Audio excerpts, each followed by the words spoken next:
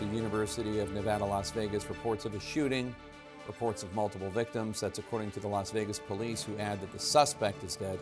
Let's get right to CNN's I'm on this line. What's Stephanie Elam. She's monitoring this from our West Coast newsroom. Stephanie, but it's not. What can you tell us?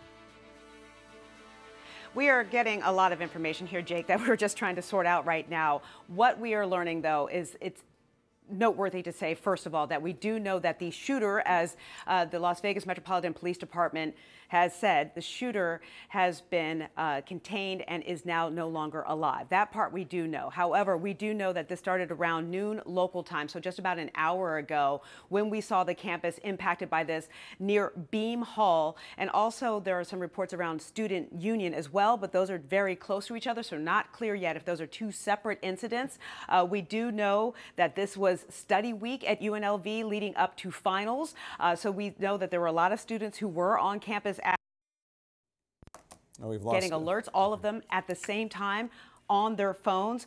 They were closing the curtains to their classroom. Some of them were moving to one side of the room, locking doors. They said they heard glass shatter. We heard one student say that they heard 4 shots go off. But obviously the camp is telling people to still stay sheltering in place. They're telling people to stay in lockdown mode if they need to. There were even some tweets coming out from the campus where they're telling people to run, hide, fight if they needed to in this situation.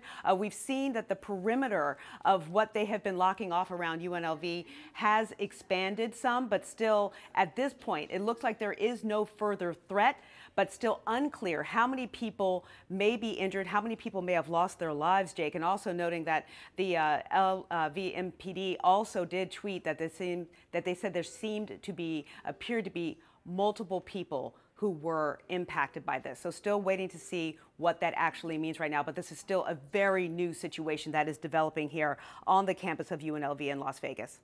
All right, Stephanie Elam, thank you so much. We'll come back to you when we know that you have new news to report. Let's bring in CNN's Chief Law Enforcement and Intelligence Analyst John Miller and former DHS Assistant Secretary and CNN National Security Analyst Julia Kayyem. John, we're still just learning information about what happened. What is your take on what we're hearing so far on the police response? The campus is about a 10-minute drive from the Las Vegas Strip. Well, what we're seeing here is, of course, a massive police response.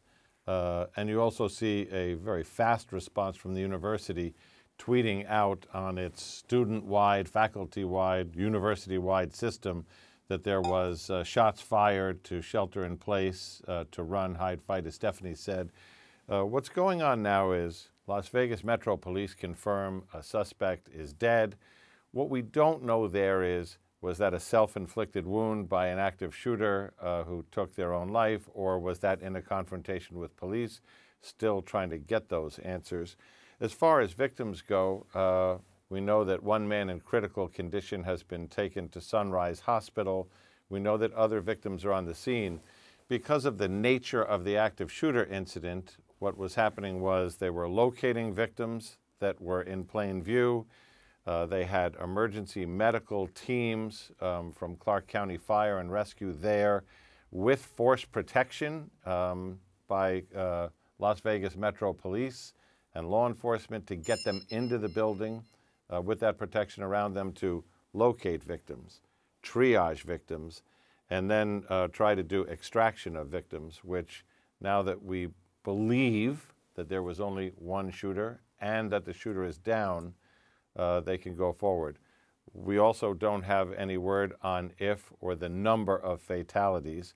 So it is still an extraordinarily active scene, but we are getting the signals from Las Vegas Metro that the incident is under control, the threat has been neutralized, and now really, and we have been here before, Jake, we're in a situation where you've got a lot of locked doors, you have people hiding in rooms, closets, other things. So what they're asking for on the scene is to get key cards so that they can get entry to these rooms, or entry tools so that they can break in and make sure that there are no additional victims that need medical treatment. That's the priority. And that they can get to anybody who's locked in, locked down, and needs to get out. So what we know is that the police say that at 11:46 a.m. in Las Vegas, there was an incident reported in the 4500 block of Maryland Parkway. UNLV wrote on Twitter, now known as X, university police responding to confirmed active shooter in BEH. That's a reference to Beam Hall, which is the home of the Lee Business School. This is not a test. Run, hide, fight. That's in all caps, run, hide, fight. And then later, the university police responded to additional reports of shot fired at the student union. But now we know that the shooter, we believe, has been killed. Juliet, you were in Las Vegas just last week. What are some of the challenges that law enforcement deals with when it comes to closing off an area where just blocks away you have this major tourist attraction, the Las Vegas Strip? So, I mean, the first is obviously what you said, which is closing off an area like this at a university like this. As John was stating, universities are like many towns, many cities. They have their own protocols for communication. It appears they did this very quickly for the students, with the police and the university both doing alerts. It's the best that you can do for a community, is just basically tell them what's going on and what they need to do. In this case, run, hide, or fight. In this instance, it looks like there's a lot of hiding in the sense of locking of doors. Those are the kinds of protocols that happen at colleges and universities all the time. The second, of course, is it's Las Vegas, high tourism area, high tourism time. I was there a couple of weeks ago. They had the Las Vegas Grand Prix. They have the Super Bowl coming up in January. And that means that there are a lot of people unfamiliar with the area, who might not have access to communications. But what that also means is that this is a very professional group of people. I know both the police and emergency management very well. They've learned a lot since October 1st, 2017. That was the terror attack from the MGM studio that at the Country Music Festival that killed so many. They are very focused on family unification, because that had been a big challenge in 2017. These are younger people, they're adults that are college, but they have parents that are still very involved with their lives. So there's a lot of communication and family unification going on as well. So those are sort of the top line issues that are under consideration until we find out the magnitude of this. And now that the suspect is killed. I want to play a bit of what we are hearing from students on the UNLV campus. Take a listen here. To be honest, we were presenting in a ballroom in the student union, and I didn't hear much, but we got an alert, all text and messages at the same time. They said they put the building in lockdown. They shut all the curtains. Everyone moved to one side of the room. After that, it was a lot of waiting, probably 20 minutes. And then we got told to move all to one corner. And we heard a lot of yelling. That's where stuff started to get a little more hectic, not too hectic. Luckily, everyone stayed calm. John Miller, it's hard not to think about the mass shooting that happened on the Vegas Strip in 2017. At least 58 people killed, more than 500 injured by the lone gunman. Still a lot of mysteries about that shooting. It remains one of the deadliest in American history. Given that experience, how does that play into what might have happened today at UNLV in any way? Well, it plays in a lot, Jake. You know, this is Las Vegas. It has always been a symbolic target in terms of terrorism. It has always been a magnet for attention. And because of that, Las Vegas Metro Police, under successive sheriffs, the current sheriff, Kevin McMahill, and, you know, Dory Corrin, his head of counterterrorism, they've been very focused on active shooter response, active shooter training, active shooter protocols. And after the Las Vegas sniper shooting, which was an event like none of us had ever seen before, they really looked at the lessons learned from that. They honed their response capabilities, their communications, their active shooter plans.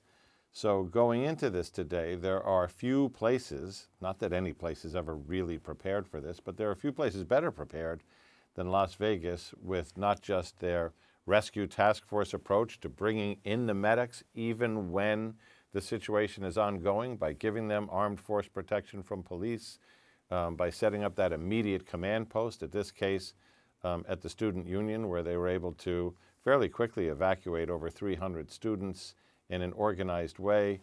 They've put a lot of work into this, but what do they say, Jake? Plans are essential in war and useless in battle.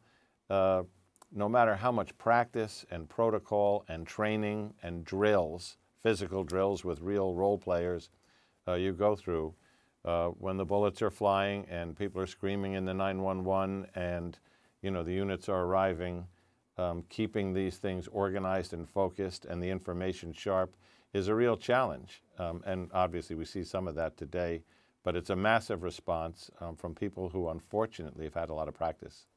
Juliet, thoughts? I completely concur with John. I mean, this is a well-trained, very professional, both city, university, and county efforts. And so the main focus now, of course, is how many are dead and how many are injured. Those numbers matter to everyone in terms of what kind of incident it was. And then second, what's the motive? John and I were supposed to be on your show for another reason, which is just the increased threat environment related to a lot of issues right now in the United States. And so now that they know who it is, they're going to, and he's dead and confirmed dead, they are going to now look to motive. Was he a student and had some vengeance against a person or a professor, which we sometimes see, or was it a larger motive out there? And that's going to be a big question in the next 24 hours.